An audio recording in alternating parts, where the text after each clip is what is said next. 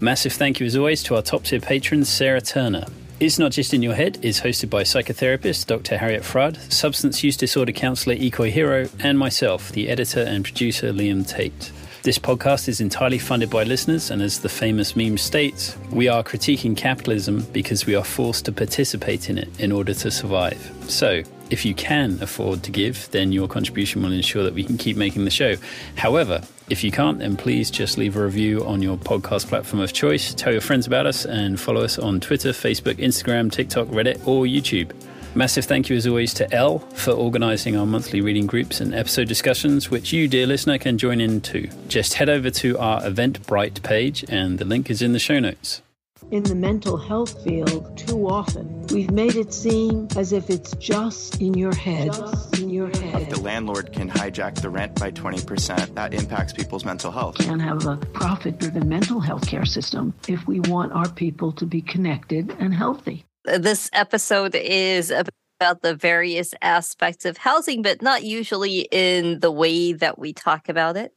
We talk about the lack of affordable housing, but we often don't talk about the quality of housing and how, housing is probably one of the most expensive things that most people will buy if they purchase anything in their property in their life. That's probably going to be the most expensive purchase that they'll make in many ways. And yet there are some serious problems with the way that homes are constructed, its impact on the people, its impact on the environment, et cetera, et cetera. And Dan is here to enlighten us on some of those aspects. Would you like to introduce yourself? Sure. My name is Dan Kolbert. I'm a building contractor in Portland, Maine. And I also recently co-authored a book called Pretty Good House, A Guide to Building Better Homes. And we talk about the healthfulness of homes, both for the occupants and the planet. One of the leading kickoffs that I was going to say was that a lot of times, if you live in a lot of gentrifying areas, especially near cities, you are seeing like these monstrosities of condo buildings going up that have a very particular kind of a modern look, that are also apparently extremely horribly constructed in terms of quality. I don't know if you can say that universally, but you can certainly say that paying a lot of money is no guarantee of getting a house that is well built. And I certainly have gone on tours of new condo projects where I shudder, and I want to warn the buyers that at the very least they should put a bunch of money aside for the repairs that are going to be needed to the building in the next decade. So yeah, which is a shame because none of this is terribly mysterious. And the damage can happen quickly. And if it doesn't happen quickly, things like indoor air quality, mold, all of that kind of stuff can happen without being obvious. Yeah, there's that idea, isn't there, the Lindy effect, that if something's been around for a long time, that chances are it will be around for a long time more. And so I guess the danger with a lot of the new builds is that it doesn't have a track record of any sort of length of time. So whilst they can look maybe attractive for those that have the money to afford them, you haven't factored in what happens over a decade or 2 decades or that kind of thing. Exactly. And cost is totally separate from quality, right? Portland, Maine has had a building boom for a while now, probably 20 years. It doesn't matter, especially during COVID, people were buying houses in Maine sight unseen because they wanted to get out of bigger cities or something, or they just had a lot of money and they wanted to do something. So anyway, they obviously had no idea what they were getting. There's this great follow on Instagram, Cheap Old Houses, where they show these gorgeous old houses in parts of the country that nobody apparently wants to live in, and you can buy these incredible places for under $100,000. Wow. Yeah, there was a thing in Britain a couple of years ago, the Grenfell disaster. Basically, it's a block of flats. I'm not sure if it came across the pond, but yes, a block of flats just certainly went in up the building community. Yeah, it's sad and completely preventable. But for anyone who doesn't know, it's basically a block of flats in a very posh area of London, but the block of flats wasn't particularly posh. It housed various people who I guess maybe were on lower incomes, and the cladding on the building was highly flammable, and the whole thing just went up in flames and a whole bunch of people died.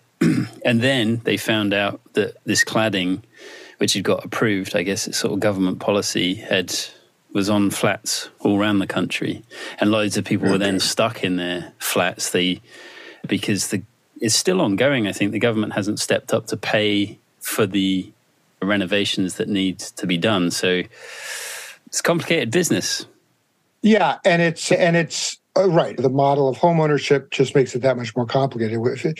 For most people, if they own a house, that's their single largest source of wealth, which has a lot of problems. For one thing, it's a curious form of wealth because it's not very liquid, right? If you sell your house, then suddenly you may have $500,000, but you've got nowhere to live. And then the other piece of it just is that it's perverse incentives, for lack of a better term.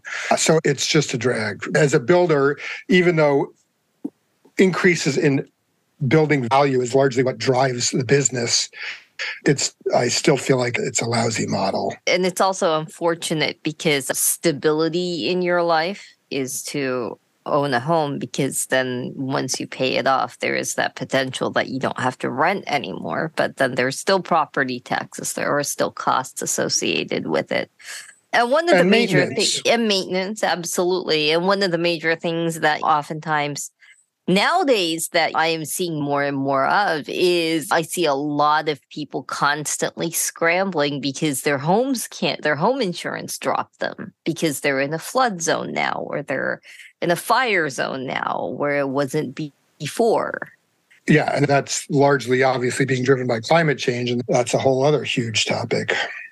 And like you said, mentioning like the curious aspect of housing this quote unquote wealth is that it's only wealth if you can make it liquid. And if it holds its value. And development is the typical cycle of development is some undervalued area suddenly gets more desirable for whatever reason. And then the developers move in and basically they just keep developing until they've overbuilt and the projects start going bankrupt. It typically doesn't affect the developer because they're playing with other people's money. And then they move on to the next thing. It's anybody who lives in a city of any size will be consistently amazed at how much power the development community has in their town. In terms of local and state politics, and also like how much of the building, quote unquote, building codes are meant to benefit them rather than specifically homeowners or residents of the said home. Yeah, I'm not sure about that. I think maybe the zoning laws, you could certainly make that argument. I got to say, I think building codes typically are useful and have the right things in mind. I don't know if that was always true, but the focus now is really on life safety and quality. Right. I guess maybe I'm thinking about there are, so it probably isn't a building code issue, but how much, at least in the United States, climate change has become a culture war issue. And as a result of that, certain states trying to pass certain laws where there's moratorium on solar or wind. But those aren't building code, more zoning issues. And climate change, a large part of our book is about the carbon load of construction, the upfront carbon load, what it takes to build a house and the trade-offs there, and if it makes sense, the balance between spending essentially a lot of carbon up front to get an energy efficient home versus how much time will it take to pay off that carbon debt in terms of reduced energy consumption. The reason I mentioned the building codes is because I've been interested in, I guess, alternative architecture, if you can call it that. And so I know like people that were wanting to build energy efficient straw bale homes, or if you want to go more extreme, and we've probably, as a builder, heard or seen about those earthship homes. For sure. The code is inherently a conservative instrument. Not necessarily. Innovation happens very slowly in the building code. And just listening to a lot of people that were wanting to build a lot more energy efficient homes and running into code issues. That's why they're just like, it's all about the... Yeah. And then there's the whole tiny home movement, which is slowly gaining traction. in terms of being permitted, but those, it's a tough call. Obviously, the point of the building code is to help people build safe houses, have a minimum level of efficiency and safety. And unfortunately, largely the way you do that is buildings have problems and they discover what they are, and then it gets incorporated into the building code to avoid them. So it's not necessarily the best model for moving quickly. And clearly, we're headed into a period of huge changes in the way we live. Yeah, like looking through the book, looking at all the different houses and the very beautiful photos. One of my questions was going to be about the mental health benefits of these houses, but it's just obvious. You look at the houses, you're like, man, right, that would be a nice place to live. Have you seen any sort of specific examples in your time doing this where there has been maybe a subtle or dramatic impact on the people who've built these homes? Are they better for it? That's an interesting question. I don't know. Certainly people I certainly have clients that I've worked with for a long time who talk about the greater enjoyment they get out of living in their houses. Yeah, it would be tough to quantify that one. I've also, the process of building a house has destroyed several marriages while I've been working on it. We have this program in the UK called Grand Designs, and that's basically the shape of the program, right? It's like a couple who are going to do some ambitious architectural project. They always tend to have a considerable amount of resources behind them, and then they do it, and then it takes longer than they thought it was going to do. And there's this one particular episode, or episodes actually, because they followed it over like essentially a decade or two. And I'll put the link in the show notes and I'll pass it on to you because it is I'd love to see it. Phenomenal. Like what this family actually goes through, like where they started and where they end up is kind of jaw-dropping. But it is exactly that. It's like a huge stressful thing by the looks of it. It looks like the finished product is amazing, and it looks like a place that you could quite happily be content in. But I imagine it is just a fraught experience just to get to that point. Yeah, and the very first thing we talk about in the book is assembling your team, and that's what it is about. You've got the homeowner who has the money and is going to live in this house, and it's about their life, and then the design team and the build team who have the expertise and hopefully are looking out for the best interest of the clients, and their goal should be to build the best house they can for the least amount of money and meet as many of the clients' desires as they can. Thoughtful design. I'm not a designer, and it took me a while to appreciate how important good design is. But a lot of what, again, in the book, we talk about the size a lot, that these houses are ridiculously large and sterile, and that throwing square feet at a problem, at something that could be better approached through better design, is a terrible idea. Mm-hmm. So I think that a house that's right-sized is probably going to feel more, embracing and supportive than a McMansion. One of the books mentioned in your book that I was very fond of is The Not So Big House. Right. I remember buying that book and its follow-up when it came out and looking through it. But one of the major things about the trend in American homes is that it seems like homes no longer seem like a place where people necessarily are planning to spend their lives in anymore. I think that's turning around a little bit, but yes, the average tenure in a U.S. home is pathetically short, well under a decade, which, along with the wealth question, is another perversion. It just leads people to do stupid thing. Why care about problems if you can just patch them up and pass it along to the person you're going to sell to? And God forbid the person that you're selling it to wants to maybe live there for a long time. I think that people are starting to live in houses longer. Again, the average length of ownership is still very short. And then there's the whole question of renters, right? So first of all, construction has gotten very expensive, and I'm not sure of all the reasons, but some of it's actually for a good reason, which is that the trades have typically been pretty crappy in their wage scale. It's dangerous, it can often be unpleasant, and it requires a fair amount of skill. But the pay has been very mediocre. So basically, for the last 1,000 years, poor tradespeople have been subsidizing the lifestyles of rich homeowners. And that's starting to shift just because the labor shortage is finally forcing us to raise wages. The downside of that, obviously, is that it raised the cost of construction quite a bit. Yeah, and so I guess to some degree, like these principles that are demonstrated or outlined in your book, can they apply to less economically people with a bunch of money? Definitely. There's this whole field of building science, which is pretty much what our book is based on. The book grew out of something we had a local group here in Portland called the Building Science Discussion Group that I moderated for about a decade before COVID hit. And it was a group of builders and designers and other people in the industry who would get together once a month and talk about building science issues, things like insulation and vapor and water management and all sorts of issues around building homes.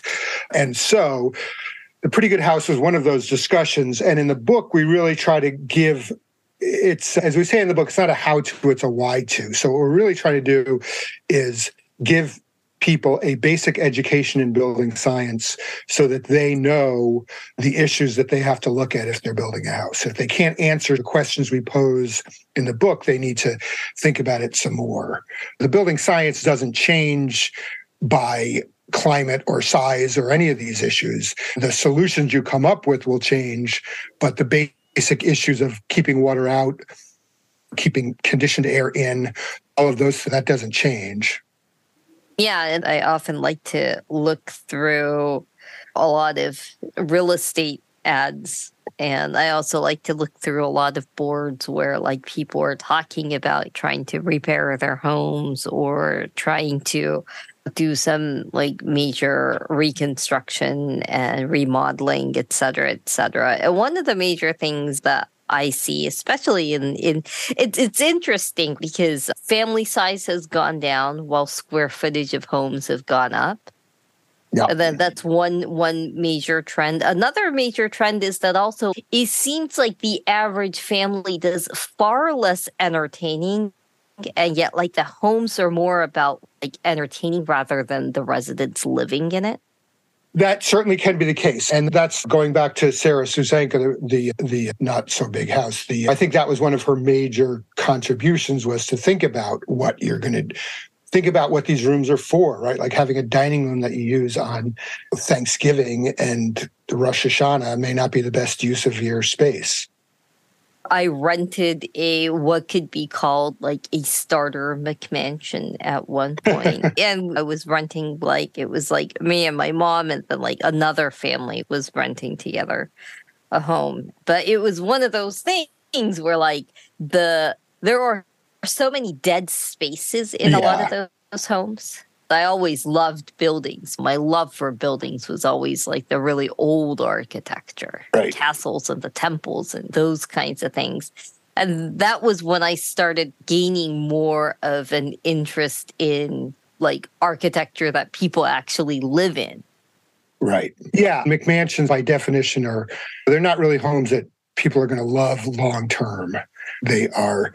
They're garish, as you said. There's huge amount of wasted space. We call them the entryway. We call them the lawyer foyer, where you walk in the door and the ceilings are 30 feet up in the air. Just these huge volumes that need to be built in the first place, heated or cooled in the second place, and maintained. These absurdly complicated roof lines, these random architectural elements slapped up all over the place. Yeah, it's right. The There's worst. A blog dedicated to the worst of the McMansions. Right. Yeah, Kate's a genius. McMansion hell. Is that impulse, that sort of style or design, does that start at a particular point in the history of America? Because obviously Britain, a much, much smaller country, a tiny little island, like all our houses, barring the sort of over-the-top, opulent, age-old lords' manors and all that kind of stuff. Most houses are just a bit small, right? Whereas when I've been to America, I'm just like, there's so much space and these houses are so fucking big. Like, where is there a point at which this sort of begins as a thing? Is it just there's loads of space, so we're going to build a huge house? Or is it like, where does it start? Where did that... I don't know for sure, but my guess would be that it's mostly coming out of the post-World War II era, when there was a huge push to suburbanize, that housing developments grew up all over the place. And we've got a pretty good history in this country of large, garish places to begin with, right? There's what's Hearst Place called, San Simeon. There are all these, that's what you did if you were rich, you built a monstrosity somewhere. So it could be partly just aspirational lifestyle nonsense. Yeah, it's interesting that it's almost like symbolically hollow, though, to live in, right? No. Yeah, that's certainly my take. I'm sure there are people who love it, but I think it's all, it's a way of showing something, your wealth. I don't know. Yeah. Yeah. But clearly it's very destructive on many levels. In the book, you do dedicate a chapter or two to this idea of refurbishment as well as just the new build stuff. Our publisher wants us to write a book about renovation. But what we do talk about in the book is we try to work renovation into each chapter. There is one of our case studies is a renovation, but the problem with renovations, especially where we are in Maine, where we have some of the oldest housing stock in the country, is that it's really hard. It's hard to come up with rules for renovations because every house has a unique set of circumstances that need to be addressed. And the house is presumably in some sort of stasis equilibrium, right? If it's not, it's standing up as it is. And if you start changing things, you have to worry, are you going to cause problems rather than cure them? Like in Maine, a lot of houses have wet basements, which may not be a problem if you're poorly insulated and you're heating the house all winter and blasting heat through everything. The moisture may not be a big deal, but if you start insulating more, then you're trapping that moisture and you may cause mold or rot problems, for instance. So it requires a level of knowledge and caution. Yeah. And you do outline this stuff about moisture and air quality and all that kind of thing. It's funny, how much of it maybe I hadn't really truly thought about or considered. And obviously COVID changed my thinking about air quality. And I think that's been huge. And in fact, I think that could be why sort of our publisher wanted us to write this book at that moment. We started writing relatively early in the pandemic. And suddenly air quality was a huge issue for everyone. And it's been largely unaddressed. And the more research we do, the more we're discovering the huge health impacts of our indoor air quality. Speaking of the culture war, this whole gas stove nonsense, where suddenly gas stoves, which probably a decade ago were thought of as like bourgeois, that the right wing would have said, oh, those are like signs of whatever, postal elite status or something. Now suddenly everybody has, these same people have an emotional investment in maintaining gas stoves. But we know that gas stoves are just terrible for indoor air quality. It's just, and when you think about it, it's obvious, right? You're burning methane gas inside your house. It's not a big mystery. But anyway, the more we look at indoor air quality, the more of an issue we see it is. Even just things like your bedroom. Are you getting enough fresh air, or CO2 levels building up overnight? Yeah. Right. And it's also just one of the conundrums of homes and climate change is that as summers and winters become more destabilized and extreme, the need for heating and cooling increases. How do you balance out the benefit of ventilation with maintaining comfortable temperature inside the house? Yeah, and we have a whole chapter on mechanical systems. And there are ways to do it. There are these whole heat recovery ventilators that basically intermingle the exhaust and the intake air without them actually physically touching each other, but giving up their heat or their cool to the incoming air so you don't have to So you don't have to condition it from whatever the outside conditions are to what you want it inside. So there are problems. It's a problem with the solution. To your point about climate change and all that, the other piece is that we just have this huge housing shortage in this country, right? And we're not really building the kind of housing we need to be building anyway. We just need more multifamily. In Portland, for instance, again, we've got a huge and growing refugee population here. We've got like hundreds of families every night are sleeping in our middle school gym because they've just arrived and there's nowhere to put them. And I just don't see that problem going away anytime soon. I think we're going to have hundreds of millions, if not billions of people on the move.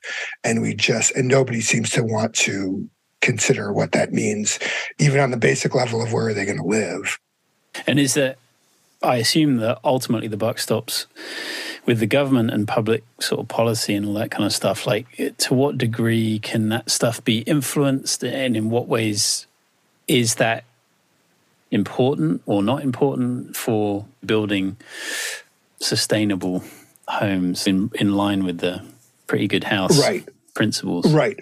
Yeah, it just becomes more and more critical. And there's this whole movement called Passive House. It's a certification that started in Germany, and it really shines in multifamily housing. They're just incredible passive house projects doing multifamily. And to their credit, a lot of more thoughtful developers are actually building that. And that just it's got the potential to be transformational. They're much healthier. They're very easy to heat. A multifamily is inherently much more energy efficient because you've got a lot more people living inside of one shell as opposed to all of us living inside of our own shell that needs to be heated and cooled. So there are things happening. The amount of money that's going to be required is just off the charts. And Portland is the biggest city in Maine. It's a dinky city, but it's still the biggest city in Maine. And there are all the usual problems with that, where we're the service center and everybody else, the rest of the state doesn't particularly want to contribute to us taking care of our poor people, even though many of them are people who are moving from other parts of the state because there are no services in those parts of the state. None of these are new problems, but I think they're taking on new urgency just because I think that the numbers are going to be unprecedented. I don't know if either of you the answer to this, and this is a sort of aside, but speaking of people coming into the country, fleeing various kind of situations, what happens in a situation like Ukraine where there are people paying mortgages on flats and houses and then it turns into a war zone? Are they still liable? Should they be still making monthly payments whilst their home is bombed? What happens in those situations? Right. That's a good question. I don't have an answer to that one, oddly enough. No, it just occurred to me because Britain certainly has this culture of if you buy a home, you've somehow made it. And I say this as a person who doesn't own a home, so I'm obviously bitter. I was watching when all the new Ukraine stuff was happening and they were just leveling these towns and cities. I was like, yeah. If I just got a mortgage, this would be like an extra stress on top of being in a war zone. So I've got to pay my mortgage as well. Yeah, I wonder how that all works. Yeah, it'll be quite an interesting situation after, if it ever ends. Yeah, and I think that's another issue with housing as wealth, right? These people, this was what they owned. Yeah, housing, I often think of renters and like being forced out of their apartment, and we treat it as like this commercial transaction. But this was these people's home. Even if they didn't own it, it was their home for whatever, a year, 20 years, 50 years, however long they lived there. That was where they lived, and that's where they had their kids or had their celebrations or whatever. And to just treat it as though it's an asset like any other asset and we trade in our car or whatever. Yeah, it's not a great way to go. Yeah. And again, linking back to that idea of a home versus a house, and that if you had something like a universal basic services, then potentially a home would just be a home. And then you've got that foundation to do whatever you want with your life, and you can go trade houses if you want. But on a base level, you've always got a home. And to get to you guys' area of expertise, the precarity of housing situation is a huge stressor. And it hits people with mental health issues harder in both senses. In fact, that they're probably more likely to be precarious, and the precarity is more likely to have a negative impact on them. And it's also in terms of not just mental health, but physical health. It's really difficult to manage medication without a home. Right. Medication compliance tends to, tank for very understandable reasons for people without homes. So there are so many aspects of it's just, again, home ownership in the United States and also in almost all developed countries is like a huge hallmark of stability in many ways. And again, because as Liam was talking about in terms of what happens if you have a mortgage in a war zone, right? But we know what happens to people who have a mortgage in flood zones and fire zones. Right. Or even just if you have a mortgage and you lose your job. Yeah. Right. Yeah. Because, I was looking at this message board and just seeing California, almost all of California has become a wildfire zone for most of the year. No, it's mind-boggling. Oh, and they're still building, especially, I don't know if it's so true I don't know how true it is in California. Well, I'm sure it's true in California, but it doesn't seem to have affected Bay Area real estate prices yet, which is incredible because anybody who buys a house right now in the Bay Area, it seems like they're insane. The same with Florida. I've known for ages that Florida was going to be underwater, but people keep building crap in Miami. It's amazing. There are very expensive homes in Miami that flood, that their underground garage floods every day. Yeah, it's this weird exercise in, willful denial or something. I live in a kind of a suburb of northernmost suburb of San Diego County. And on one hand, it is nice that the homes that are going up are a lot more of the multifamily big condo versus the single family homes in some ways, right? But again, the major issue being that they're so quickly and shoddily built. And are they even going up in areas that can sustain life at this point, right? Between the wildfires and the water shortages, is this an area that people are going to be able to live in 20 or 30 years? That's also one of the major questions, because with climate change, is there a quote unquote stable area? Yeah. Because it seems like, okay, you escaped a fire zone, but now you're living in hurricanes. Exactly. It's very hard. And resilience is something we talk about a lot in the home building industry these days. Is what can you do to prepare a house for an uncertain future, where our relatively safe assumptions about climate for the past couple of centuries suddenly are not safe assumptions anymore. And definitely, the homes that are still going up in droves are definitely not being built with those concerns in mind. It's another example of, I think, the same thing as my willful denial, right? That everyone is just trying to keep going, pretending that we can keep going. And that's partly because if there was a genuine effort to say, all right, we know we have a rough idea of what's coming and we need to prepare for it, let's make a plan, but we're not. So as a home builder, I'm at the mercy of whatever clients want to do, right? And what they want to do is largely driven by bigger factors. I could advertise a specific thing, but there may not be a market for it. So there's just no leadership at any level. And the people who could have an impact, like the NAHB, the big National Association of Home Builders, which does a ton of lobbying and stuff, they're on the wrong side of pretty much every issue as far as this is going. We really, as a friend of mine says, this is the worst moment in human history to be putting carbon into the atmosphere. And yet we just keep doing it and expecting, even though we know what's going on. Anyway, it's even though I co-wrote this book with some vague sense of optimism, I can't say I am terribly optimistic at this moment. Yeah, there's a good little illustration there, diagram, Building America climate map. Where is it it's mostly the West Coast, isn't it? In the marine area, which has the best / most stable kind of environment, but I guess for how long, I don't know. But yeah, it's a good illustration of, and the way that you make the point, like depending on what kind of climate you're in, surprise, surprise, sort of architecture changes to accommodate all these kind of different things. Yeah, I have a lot of friends who are architects, and I never really got the same thing from it that they did. But in reading this, I was like, oh, I get it now. It's interesting. My 3 co-authors are all on the design side. One of them is a designer and 2 of them are architects. So we're heavy on that stuff. And it's just, this is our small attempt to do something about it. But just imagine if, I mean, for like these reports about the oil industry companies and how long ago it was that they had a very good idea of what was going to happen as far back as the 50s. It's been coming out recently. They had very accurate studies showing what was going to happen. Imagine if that at that moment we'd said, okay, we can see what the future looks like if we go down this road.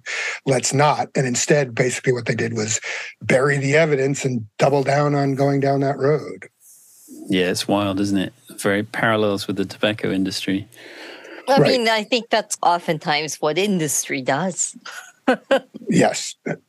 It's all about perverse incentives. We keep coming back to that. It's all about, if your job is to make money, sharing bad news typically isn't the way to do it.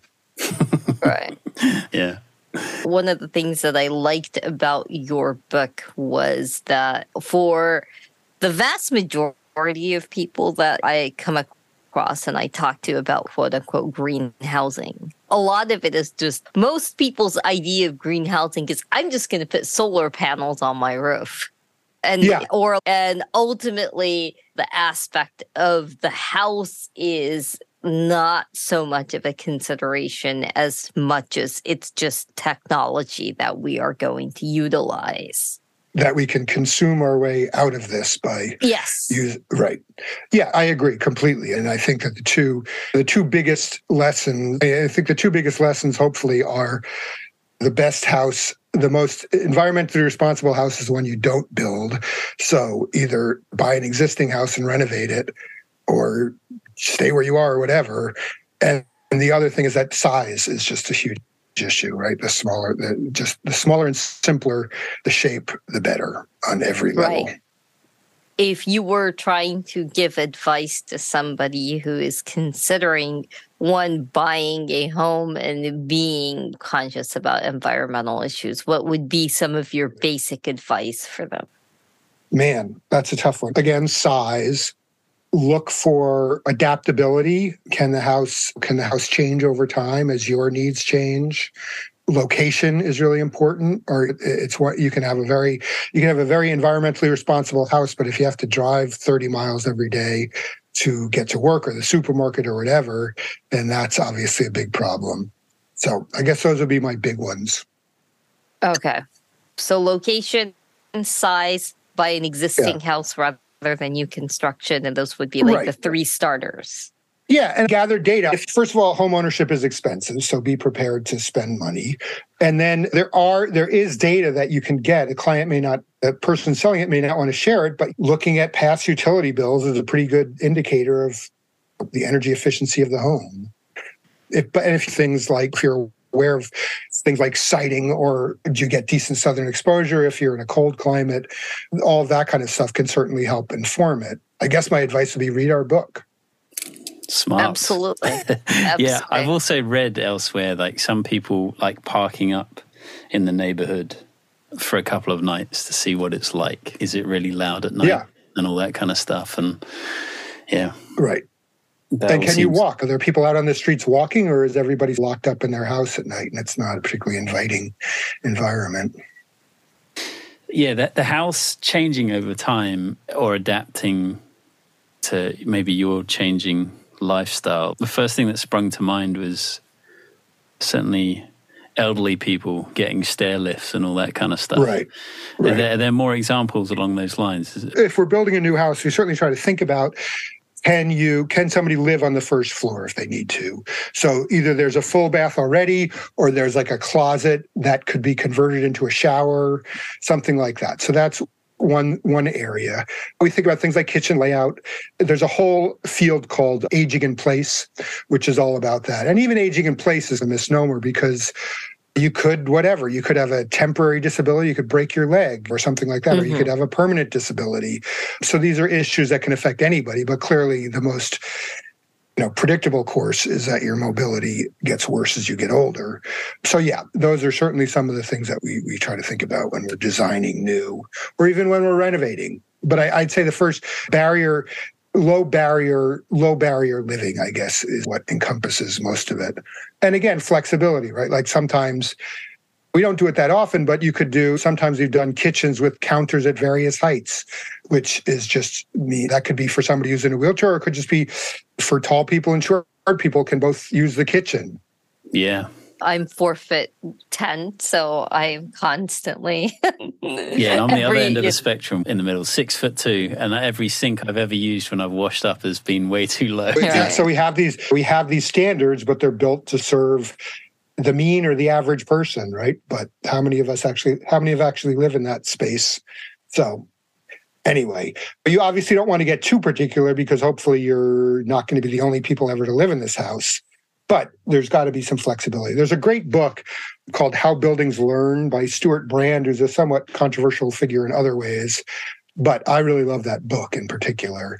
And it talks about a lot of these issues, right? Sort of the unplanned ways that buildings change over time and then the planned ways that they can change. It's a fun read if you have an interest in the subject. Yeah, one of the things that... Oh, go ahead. No, it's just I will look up that book. All the things that we've mentioned I'll put in the show notes as well. Right. Yes. One of the trends that I've noticed in homes was over time, like going from childhood to this point in my life now, of like the explosion of number of bathrooms in homes, especially the McMansions. Right. Because it used to be just, 4-bedroom house. Back when I was a child, like it was pretty common for, say, a 3 to 4 bedroom house, which was probably the size of most of a good chunk of my friends, right? Were living in 3 to 4 bedroom homes. And it was pretty common for those homes to have only one bathroom.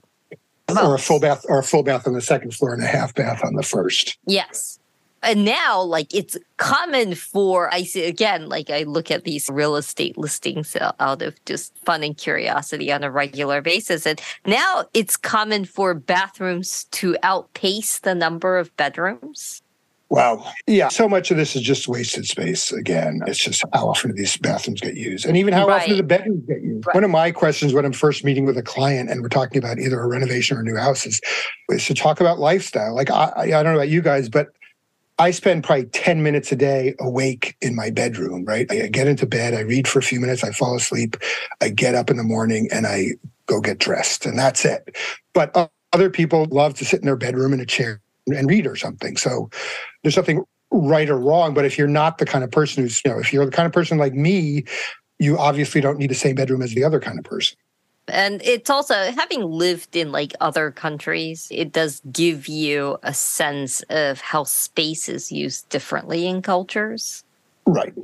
Right. I think the other thing in the U.S. is stuff too, right? There's the whole stuff question. I think a lot of what our houses are is basically warehouses for stuff. Yeah. No, there is definitely Japan being a very small island with very limited space. And having lived in Japanese homes when I was younger, one of the first things that I noticed about moving to the United States was like a very different relationship to space and very different use of space, especially when I bring up the bathroom question, because this whole idea of the toilet, the sink, and the bathtub being a single room doesn't exist in Japan. These things are all separated out, and that allows more people to use. That makes sense. It's very common for you have a very small toilet with a sink, and that's one space, right? And then you have a bath, and the Japanese bath is like a tub and then a tiled area outside the tub where you can shower, because generally speaking, you want to rinse off before you get into the bath water, culturally speaking. And then there's a separate place that's usually right next to the bath, but the bath area is its own kind of section. And then there's a separate area where there's the sink and usually washing machines. So it's like a sink area and washing machine. Usually the reason why the washing machines are right next to the bath is because it's very common to recycle the bath water in your laundry. That's great. Yeah. So yeah, I think that there's a lot of, some things we do just because we do them because we do them. It's this whatever. It's not quite a cliche, but it's like, all right, that's what we expect to see. And it looks funny if not, but not because there's any logical reason. Like, one of the things I know that the toilet paper shortage early in the pandemic did was suddenly make bidets popular in a way. I think that they were thought of as Frenchified affectations. Right. Bidets are like ubiquitous in Japan. Yeah. I got one during COVID. It's great. Yeah, especially the Toto super fancy bidets that talk back to you.